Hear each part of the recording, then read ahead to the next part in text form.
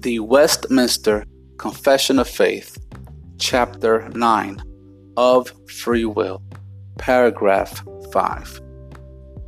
The will of man is made perfectly and immutably free to good alone in the state of glory only.